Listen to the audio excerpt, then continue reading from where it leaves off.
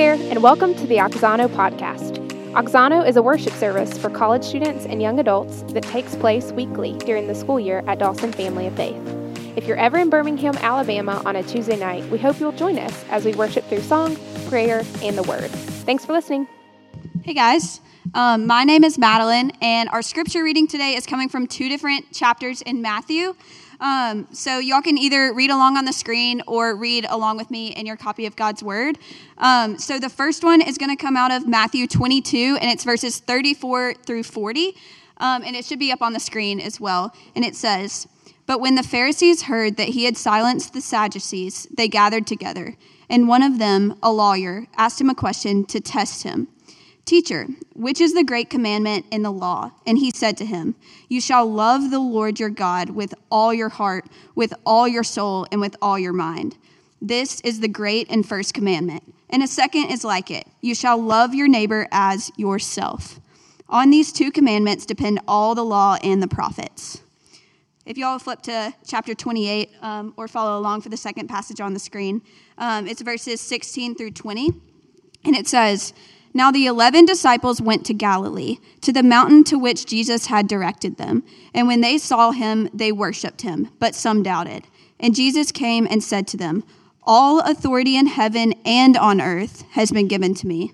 Go therefore and make disciples of all nations, baptizing them in the name of the Father and of the Son and of the Holy Spirit, teaching them to observe all that I have commanded you. And behold, I am with you always to the end of the age.'" This is the word of the Lord. And so last week when we were going through and looking at Revelation 7:9, we said we need to begin with the end in mind. We need to know a little bit of the destination of where it is that we're heading. And then this week, we're going to be looking at more of how are we actually going to get there.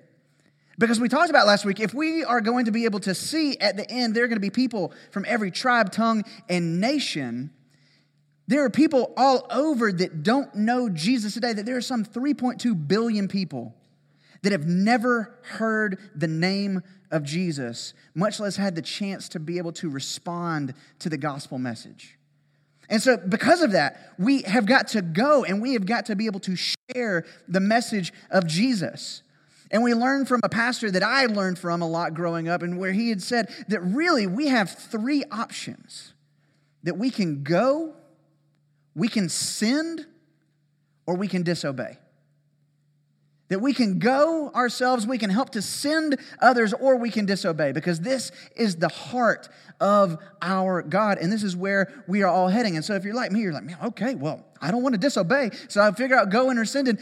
What do I do? Sign me up. What happens? It kind of reminds me, if y'all are ever like, okay, Blake, well, I just need you to tell me what to do, right? There was a time, so Thomas, he turned 5 yesterday, which is bonkers, y'all. I mean, it's so hard to believe. Like, Caroline, you babysat him when we were in Georgia, and he was like a newborn. I mean, it's just nuts. Like, it's small, we have the time hop, and we're able to see, or like the old Facebook memories of all of this stuff, like just how Thomas has grown year over year. Like, and he put together a whole Lego set by himself yesterday. Just being able to see the way he's grown and developed. But I still remember night one, y'all. It was the scariest night of my life. That we're in the hospital in Macon, Georgia, at the medical center, and Becca had just come through a long delivery, and she was exhausted and sleeping, and Thomas, little infant, sweet Thomas, was there in his little like rolling bassinet, with the clear sides and everything. And I was over there, on the dad couch that, kind of expands out, and the back cushions make a little mattress and all this kind of stuff. And so we're going through, and then, we're trying to nod off, trying to get a little bit of shut-eye because we know it's going to be a long next 20 years. And we're going through, and so we're like, okay, finally just nodding off a little bit. And then all of a sudden, Thomas goes, and it's like, oh my gosh, got to lay off the cigs, man. And so we're like, what is going on? I think, y'all, it's night one, and we have killed him. Like, what is going on? We couldn't even last the night. And so, you get that little remote with the red button, like, call nurse, call nurse, call nurse, call nurse. And they just hated me. And so I'm trying to figure out what is going on. And then Tammy comes in, y'all. And Tammy, she was just the sweet. If any of you are like going into the medical field, like you can be a literal angel of light to people in a very dark place.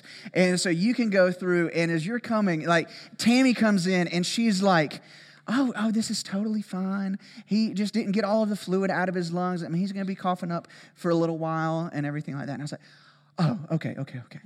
And then so she goes away and, he's fine, everything. We kind of nod off to sleep. And we're just like, oh my gosh, Tammy, what are you doing? What is going on, Tammy? And so I need you to come back. And she's like, Blake, it's okay. Becca's like, okay, Blake, I think she told us everything is going to be fine. I was like, no, this time that sounded different. That sounded different than the last time. And I'm trying to go through, and then Tammy's like, well, Blake, it's okay. He's just going to be coughing a lot of times. He's like, Tammy, I just need you to tell me what to do. I just need you to tell me what to do. And then the next day, when we're trying to do the swaddle, I don't know if any of you have ever swaddled a baby, but there's like an art, and Tammy knew it. And so Tammy showed us, like I have the video on my phone 5 years ago in a day of Tammy showing us the tutorial in the hospital on how to do the master swaddle. I was like, Tammy, I just need you to tell me what to do. I was talking about it with Beck, and she was like, we have those moments where we feel like, gosh, I know that something is supposed to happen. I don't know what's supposed to happen, but I know that I'm here and there's someone that knows what I'm supposed to do. And so I just need you to tell me what to do. And so as we come to the passages that Madeline read for us tonight from Matthew 22 and then Matthew 28, as we're looking at what has been called the Great Commandment and the Great Commission, and we're wedding those two things together, that these passages answer us in our frantic state when we realize there are 3.2 billion people that have never heard the name of Jesus. Okay, Blake, well, just tell me what you need me to do, because I feel like I can be crushed underneath the weight of all of that. What is it that we are supposed to do? Like if we had to give a title to tonight's sermon, it would be this: Go in the Greats. Go in the Greats, in the Great Commandment and in the Great Commission. Let's look first at the Great Commandment in Matthew 22. Follow along. And your copy of God's Word will be on the screen. But when the Pharisees had heard that he, that's Jesus, silenced the Sadducees, they gathered together. And one of them, a lawyer, asked Jesus a question to test him. Oh my goodness. I mean, let's just see the scene, right? I mean, that they are coming in, they are trying to test, trip up, make him tongue-tied, the Son of the living God. And they're trying to test him. And they say this in verse 36, Teacher, which is the great commandment in the law? Thinking they stumped him, but Jesus said to them, You shall love the Lord your God with all your heart, with all your soul, and with all your mind. This is the great and first commandment. But there's more, right? Verse 39, and a second is like it. You shall love your neighbor as yourself. On these two commandments depend all the law and the prophets. They're trying to corner Jesus. They're trying to trip him up. They're trying to get him to say something that they can use later on as verbal ammunition to get him killed. And they're thinking, okay, we got this. Which is the greatest commandment? But Jesus, he blows up their perspective, like with quoting from Deuteronomy 6 and Leviticus chapter 19. I can't help but get, some reverberations from Jesus in the wilderness when he's going toe-to-toe with the devil and he starts quoting scripture. Except this time it's the religious folk, right? And so they come over here and they're trying to trip him up. They're trying to lead him away. They're trying to put him in a corner. But Jesus, he quotes from Deuteronomy 6, You shall love the Lord your God with all your heart, with all your soul, and with all your mind. In Leviticus 19, and there's a second one like it. You shall love your neighbor as yourself. And he says, this is the first and the greatest commandment. And when we're going through, and different folks have tried to do different things with this, and like talk about different emphases, like with the heart and with the soul and the mind. And I'm like, I don't want to emphasize so much. Like, I don't want you to think that they're like compartments, right? And that like you need to get better at loving him with your heart, or you need to get better at loving him with your mind or with your soul and all that kind of. When we really start to kind of split hairs at that point, we don't need to emphasize that as much, but we need to read this as that God wants all of you, your whole being. This is exhaustive, all-encompassing totality right here, heart, soul, and mind. He wants it all. No divisions, no parts, no subsets, all of it. It's very much in line with what we see the psalmist would say in Psalm 86:11, where he says, teach me your way, O Lord, that I may walk in your truth. Unite my heart to fear your name.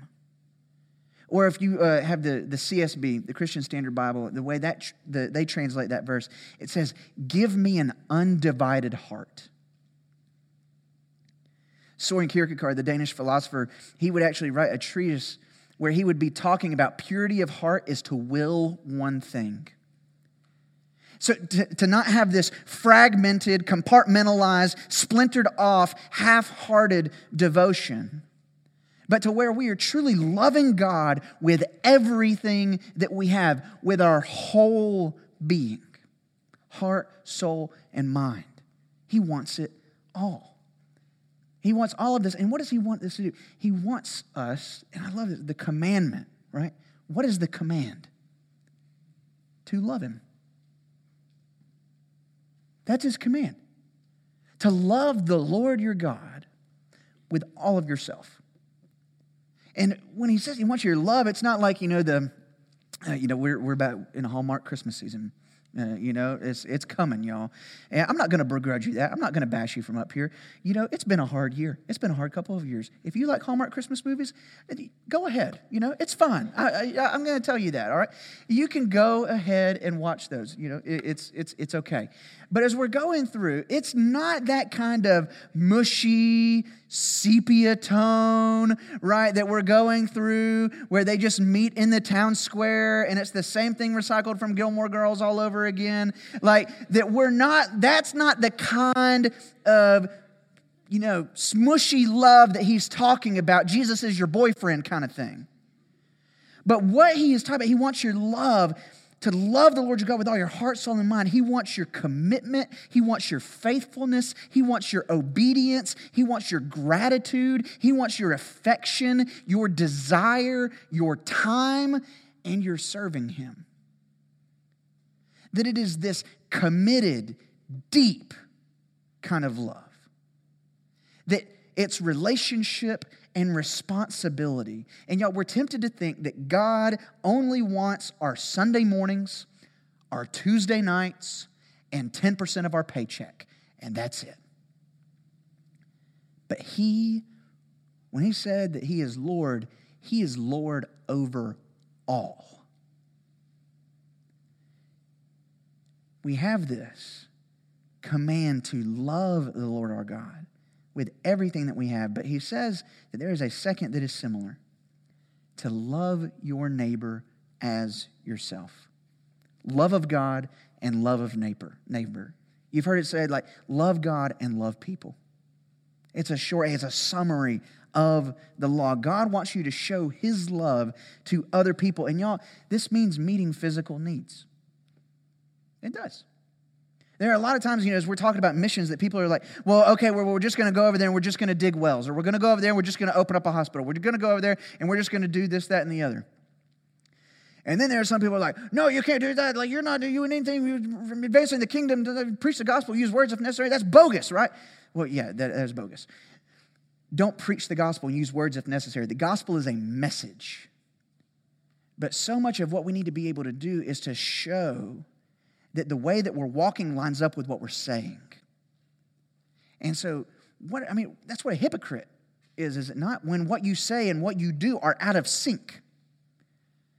And so as we're going through, and as we are helping to love God and love other people, yes, one of the most loving things that we can do is share the best news and the hope that we have with them.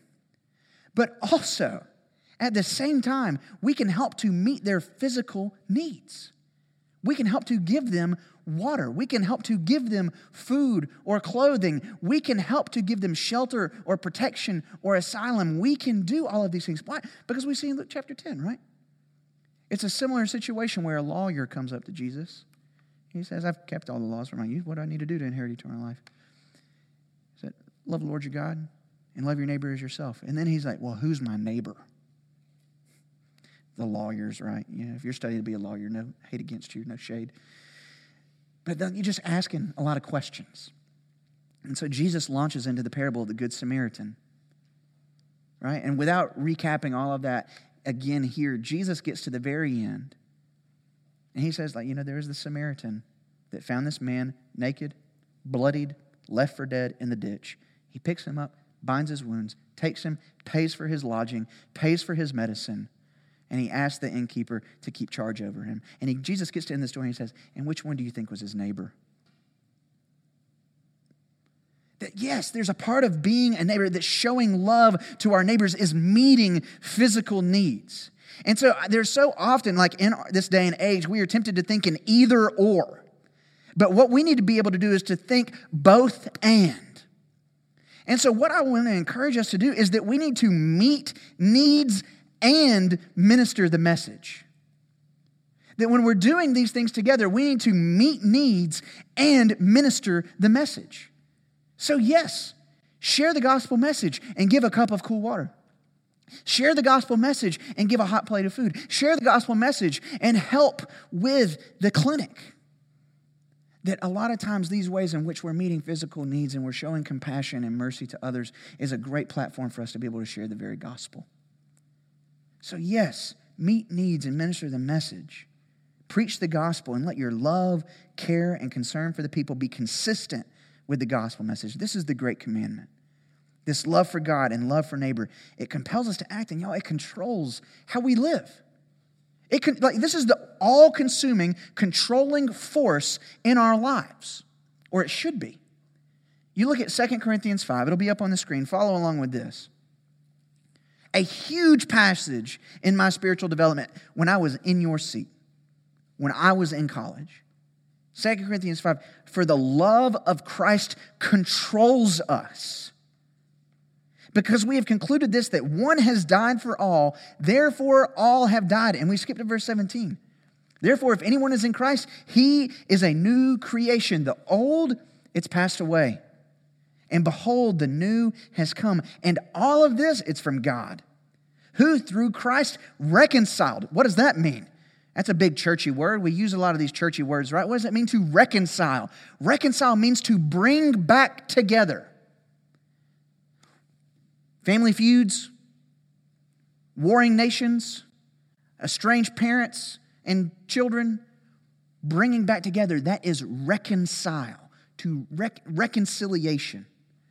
That this is what God has done. Christ has reconciled us to himself, and he did what? He gave us the ministry of reconciliation, the ministry of helping to bring people back to God. That is, verse 19, in Christ, God was reconciling the world to himself, not counting their trespasses against them, praise God, and entrusting to us the message of reconciliation.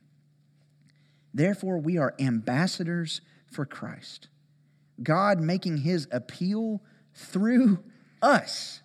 Do you feel the weightiness, the significance, the calling, the mantle that is put collectively on our shoulders for those of us who are in Christ? We implore you on behalf of Christ, be reconciled to God. That you go back up to the very beginning and the way he starts this section, he says that the love of Christ, again, not the squishy, mushy kind of love, but the kind of love that bleeds. The kind of love that sacrifices. The kind of love that says, no, I will stand in your place. That kind of love, it controls us. It is the guiding force in our lives who are in Jesus. It determines everything about us. The decisions we make, the directions we pursue, the way that we give, love, serve, and are involved with everything. That now when we are in Christ, it changes the way that we live. It's one of those things, it's like when you get married. You can't go about doing things the same way that you were before, right? You know, when I got married, it was one of those things. I mean, Becca and I were super young, and when we were going through and we got married, I was having to relearn how to do things now as a married guy. I moved into our 1-bed, 1-bath apartment, 600 square feet, shoebox, before she did. down in Tuscaloosa. And like when she came to visit that time to see the place that I had provided for her, right, all that she was able to find was an air mattress, some camping chairs, my mom's old bunco table, and some cutie oranges in the refrigerator. And I was happy. It was like my little monk cell. It was awesome. And I was going through, and it was just simple and nothing. I just loved it. But she was like, something's going to have to change. And I learned adding decorative pillows to the budget, right? Like just some things are different. I could no longer play video games as soon as I got home. But the thing about it is, I didn't want to. I still wanted to play them, don't get me wrong. But when I got home, now it was the case that we wanted to be able to reconnect after having been apart for the day. That now when we were going out and we were going to be having meals, it was no longer me just going to Chipotle for every meal. But now, as we were having to embark on the lifelong struggle of figuring out where it is we're going to go eat, right? That there are things that you have to do, that things change when you are in a covenant relationship with someone. You cannot do things like you were doing when you were flying solo. And it's the same way in following Jesus. I mean, that we see in the scriptures that we are the bride of Christ. That marriage is a picture of the relationship between Christ and his church. That there is relationship and there is responsibility that is here. And as we're going through, we live differently. And so the love of Christ, it has made us new creations. And so based on this passage, I just want to remind you who you are. Okay? Follow along with this list. This is who you are now. You are loved by God. The love of Christ controls us. You are reconciled to God. You who were once far off, you've been brought near by the blood of Christ. You are entrusted with a message. That he has entrusted to us the message of reconciliation. That you are ambassadors for Christ. Like, what does it mean to be an ambassador? That you are a representative of a nation living in a foreign land. Like if you were the U.S. ambassador to France, right? Then you would live over in France. And as you were there, you would be representing the interests of your home country while living in a foreign land. That we are ambassadors for Christ. That a few weeks ago that we heard Pastor on Sunday morning talk about how we have a citizenship, a permanent address that is not here in this world. That we have a heavenly citizenship. And that coupled with this passage that we are now ambassadors of a different country living in a foreign land. And some of us have gotten far too comfortable with this home. And some of us have gotten far too comfortable thinking and lulled into thinking that this is our permanent address. And that's why we sang that song earlier, the Spirit of the living God would fall afresh, that he would wake us up. That we would be lulled out of our slumber and our dozing.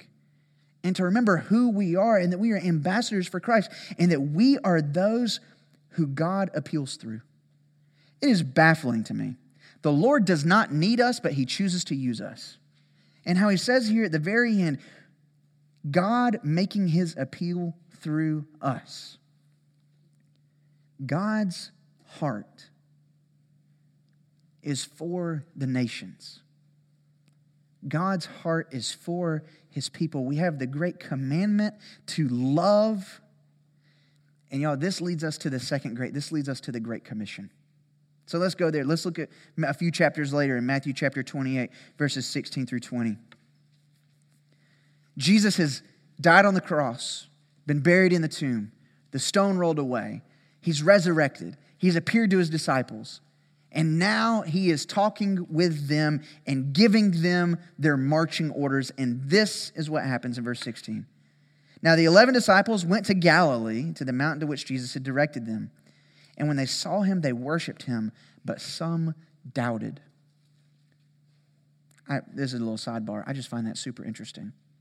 The fact that the disciples, the ones that have been walking with him so closely for so many years, and now are seeing the resurrected Jesus in the flesh, they still doubt. And some of you are wondering, is it okay to doubt? Well, it's like what Tim Keller has said, that when we follow Jesus and when we give those doubts to him, we hope and we work towards the goal of being able to doubt our doubts. But we see right here, like sometimes we think, if I could just see a miracle, if I could just see Jesus, if I could just hear his voice, then I wouldn't doubt. This shows that you might still would. And so as we're going through, like there's just this mingling right here, and we need to pray, Lord, I believe, help my unbelief. And so verse 18, hopping back on the train, Jesus came and said to them, all authority in heaven and on earth has been given to me. Like he's got the power. Go, therefore, and make disciples of all nations, baptizing them in the name of the Father and of the Son and of the Holy Spirit, the triune name of God, teaching them to observe all that I have commanded you. And behold, I'm with you always to the end of the age. So Jesus, the one who has all authority, the one who has conquered death itself, now, because he's been given all authority, he tells the disciples to do this. You look at the Great Commission and you were to go through, my wife was an English teacher for 9 years, and she taught our students how to diagram sentences. Y'all remember some of those things growing up? Like maybe you loved it, English history folks, right? Some of you hated it, the math science people. It's okay, right? But you go through and it is just super helpful for Bible reading. And you go through and as you are looking at what is the verb here in this sentence, the main verb in this Great Commission is make disciples. That is our commission, to make disciples. And what we have are the participles, the gerunds, all of the ings, those kinds of things, right? Parts of speech. There are 3 of those in this that show us how we can do that. How do we make disciples? Go, baptize, and teach. Well, we're saying make disciples. What does it mean to make disciples? What is a disciple? Again, just the churchy words piling up in here, Blake. To be a disciple is to be a follower of Jesus. Plain and simple. That you are following him. And some of you might be like, well, what does that mean to follow Jesus? I know with the 12 disciples, because he was here, physically walking around, and they could physically follow him. So how do I do that here and now? How do I follow Jesus in 2021 in Birmingham, Alabama? Well, what does it mean to help others to follow him? You're not going to be able to walk around physically in pursuit of him, but what you can do is you can walk in his word and then walk in his ways. You see, Jesus was the only one who was utterly consistent between what he said and what he did. Everyone else was a liar. Everyone else was a hypocrite. But he alone spoke what was true and what was in step. And so when we go and we're seeing how to be able to walk in his word and then walk in his ways, the things that he said and the things that he did, and we're helping other people to be able to do that. We're helping them to follow Jesus. And he says to make disciples of what? Of all nations. And y'all, this gets it connected to where we went last week, at the begin with the end in mind, because what's going to be there around the throne? People from all nations. So what is the plan to get from here to there? It's discipleship. It is making disciples of all nations, helping them to follow in his words and in his ways. And how do we do that? Well, it's by us going and by us sharing. And then when people respond to the message, it's through baptizing and teaching. That it is the initiation rite, so to speak. It is the first step in all of the ones that follow. That we are baptizing them, right? And we're not going to get into a whole theology of baptism, but it's one of my favorite conversations to have, y'all. So if you want to talk about baptism, let's do it. But as we're going through, it's the first step of obedience and after becoming a believer. It is an outward picture of the inward reality. It is your identifying with Christ in his death and his burial and his resurrection. It's you saying that I have died to sin and self and I'm being raised to walk in newness of life. Or that we have been a new creation. The old is gone. The new has come. That's why we have this picture. The first steps, but then all the ones that follow, and teaching them to obey all that I have commanded you, including this one. So it's disciples who make disciples. You've heard that before. That this is the plan, how to get from here to there. Begin with the end in mind. That's where we're headed. How do we get there? It's discipleship. It's by making disciples of all nations who make disciples of all nations. We're teaching them. We're baptizing.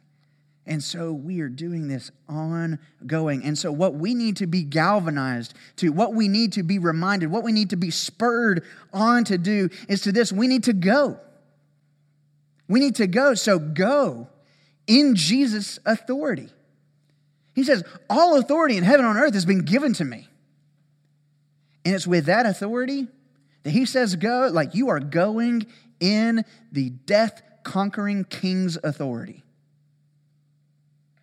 So go in Jesus' authority.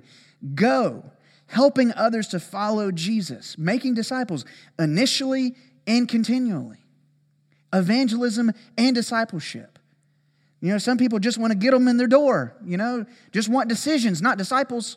Yes, I see that hand, right? That we just want folks to pray the prayer. But no, we want people to be able to step into following Jesus and then to continue, to be able to remain for the long haul, initially and continually. Go with the presence of Jesus. And this is just such a tremendous comfort. Where Jesus ends the Great Commission, he says, and behold, I am with you always. Until the very end of it. How is he with us after he ascends? It's through the Holy Spirit. We see that in the book of Acts. It was one of the passages that was in between the verse and chorus of one of the songs that we did, right? Acts 1:8. And you will receive power when the Holy Spirit comes upon you. And you will be my witnesses in Jerusalem and Judea and Samaria and to the ends of the earth. And that's what you see in the book of Acts. It is that being traced out. Starting in Jerusalem, Judea and Samaria, and then the gospel going to the ends of the earth. That as we go with the presence of Jesus, and then we go out of love for God and love for others. We don't do it just out of a sense of duty. This is what I'm supposed to do. But we do it out of a sense of delight. That this is our God. This is our Father. This is what he has given and entrusted to us. And this is what it means to be a part of the family. I really loved talking a little bit about Lottie Moon last week. If y'all were here, you heard us talk about Lottie and her missionary efforts as she was going to China. Every week while we're in this series, I'm going to try to do a little bit of a highlight of one of the great missionaries of the faith. And so this week, we're going to talk a little bit about William Carey. Anybody heard of William Carey before? Maybe in one of your classes, maybe growing up. This is William Carey. It looks like he belongs on a dollar bill or something right there, But William Carey, he was compelled by the love of God and the love of neighbor to go and to make disciples of all nations. He's one of the most well-known missionaries in history. And a lot of people consider him to be the father of the modern missionary movement. They trace a lot of it, what's happening today, back to him. He was born in 1761 in England, and he became a believer while working as a blacksmith's apprentice. So, he was in there with the bellows and with the anvils and all of those other kinds of things. And he was baptized at the age of 22. And so he became a believer as a teenager and was baptized in his early 20s. And then he felt the call to pastor. And so he pastored in a small, rural English town. But the church couldn't afford to pay him, and so he was bivocational. And what he was doing was he was a school teacher and a cobbler, a shoemaker. And so he was putting together shoes and he was teaching kids grammar. And what he was doing, he became friends with some other pastors and he went with them to a pastor's meeting in 1785. And when he was around all of these other pastors, They opened it up the floor for questions or for things to be able to consider. And so he asked this society, everything sounds fancier in England, right? And if the Great Commission was binding on all successive generations of believers, or if it was just given to the apostles there on the mountain in Matthew 28. And he knew the answer, and he started advocating that, yes, this is the message of reconciliation that all of us have been entrusted with. And as he's going through, he was dismissed as a, quote, miserable enthusiast. But that did not deter young William Carey. A few years later, he published a treatise calling on his fellow Baptists to engage in foreign missions. And then he and 12 others, they formed the First Baptist Missionary Society. They were all so poor, and they raised $23, what would be our equivalent today, for their first missions endeavor. But in 1793, at the age of 32, so I want you to listen, it took a while for these plans to materialize. He didn't have it all figured out of what it was going to be like when he initially got the call. We need to have patience and pace when pursuing what God has placed on our hearts. And as we're going through it, at the age of 32, William Carey set sail from England with his wife and his young son for India, and he would never return to England. His family, they faced incredible hardship. They had to veil their reasons for traveling because the East India Trading Company did not like proselytizing. And y'all, when he got to India, he labored for 7 years before he saw the first person in his ministry come to Christ. Planting seeds on hard, compacted soil and even harder hearts. And despite those early years of minimal fruit, after 20 years, he and his partners in ministry had baptized 1,407 brothers and sisters in Christ.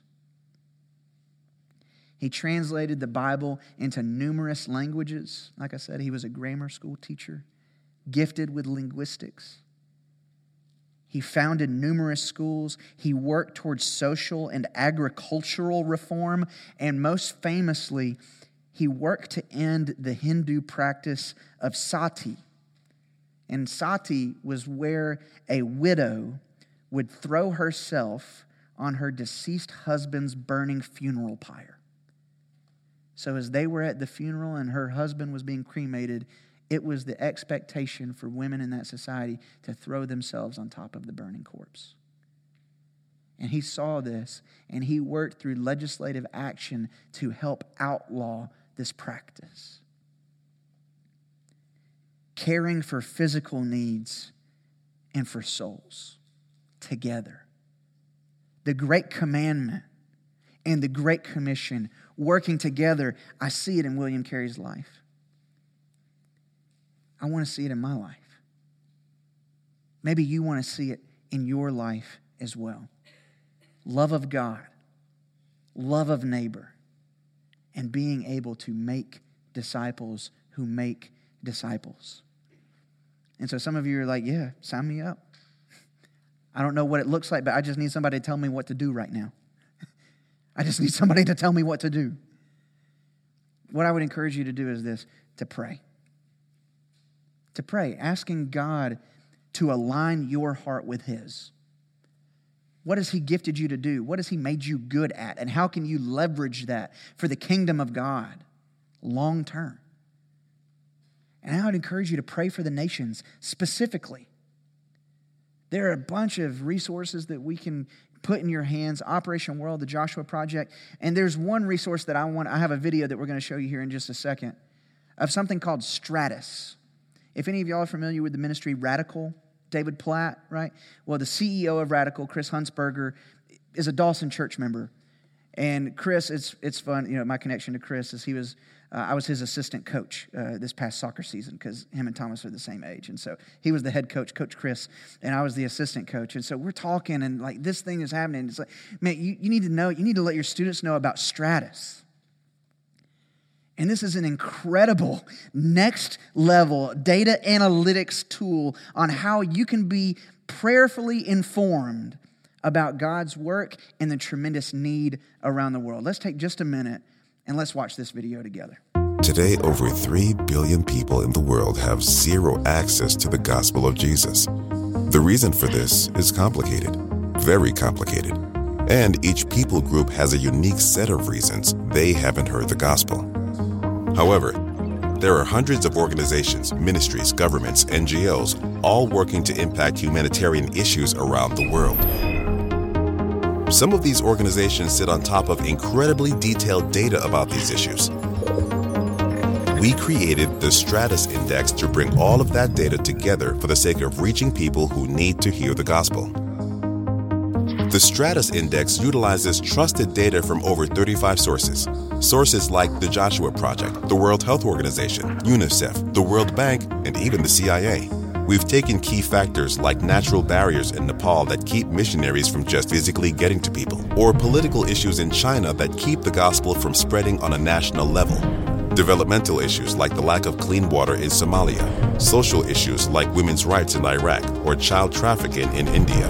All of this data comes together and we pair that information with people's access to the gospel. The tool crunches the numbers and every single country is given a Stratus Index score. For example, right now, if all factors are taken into account, Afghanistan ranks number 1 on the Stratus Index, meaning the data tells us that the Afghan people not only have the most urgent spiritual needs with little to no access to the gospel, but they also have the most urgent physical needs.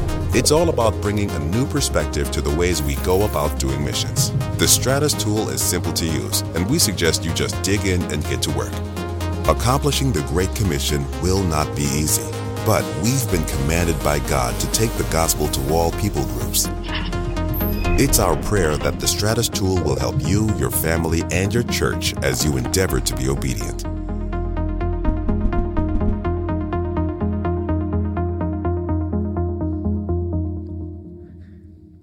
So we're going to put a link to this on Instagram a little bit later. And I would encourage you as a great next step to go to this website and to play around and to pray around, right? I just came up with that, right? That's pretty good. I'm going to write that down. As we're going through and you are able to interactively look at all of these different countries and you are able to see the urgent spiritual needs, physical needs, the political needs that are there, the complicating factors, and how all of this comes together. I was looking, number 4 on the list is the Maldives. And I saw it for no other reason than that's like a destination vacation that I'd love to go at someday. But as I was going through and as I was looking at this small Pacific island nation, and I was able to learn more, and they have prayer points for you to pray specifically for the people of the Maldives. They have videos of prayers, people praying for folks in the Maldives. They have data saying that if we could get this number of people to come together and help to start a church plant, then we could anticipate that there would be this kind of growth, that we need this many people in this unreached area, that all of this is synthesized together. And our mental maps and our hearts are enlarged for the nations as we become aware and as we go through prayer. So I'd encourage you, well, just tell me what you want me to do. I want you to pray. I want you to be aware. I want you to know. And I want you to go. I want you to go with other people, or I want you to help send other people. I want you to give sacrificially to be able to help other people go. To take the gospel to the hard-to-reach places, because there are image bearers all over the world right now who are dying without hope. And we have the message, and we've been entrusted with the message of reconciliation. And I want you to be able to trust the Lord of the harvest. That we don't need to grow weary in doing good, the book of Galatians would say. For at the proper time, we will reap a harvest if we do not give up. The harvest, yes, it's plentiful, and the laborers, they're few, and we're going to pray to the Lord of the harvest to send out workers. And I've been so fired up about all the conversations that I had with folks after Oksana last week and all through this week, of people wanting to be made aware of other opportunities, of how we can get you connected to be able to do some of these very things, for you to leverage your break, to leverage your summer, to leverage your first year, 2 years out of college, to leverage your possible whole career for the sake of taking the gospel to the hard-to-reach places. Let's start that conversation or how we can get you connected in helping to send others. Let's pray. Heavenly Father, we are thankful that we don't have to figure this out on our own, but God, that you have told us what it is we should do. God, I pray that you'd help us to walk in obedience. Help us to love you with our whole selves, not just part, not just some, not just a little bit, but all. And would we have that same love for our neighbors? Would we love them as our very selves? Would we meet physical needs, but God, would we also be able to share about their greatest need and how Jesus has dealt with their sin? God, would you help us to make disciples? Would you help us to go? Would you help us to baptize? Would you help us to teach? And God, would you help us to do all of it in your power and in your authority? Be our help, be our strength, Lord. We pray in Jesus' name. Amen.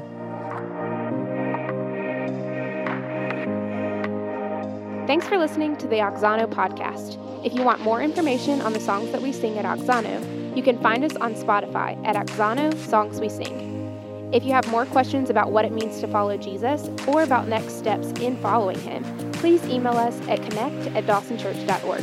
Thanks for listening. We'll see you next week.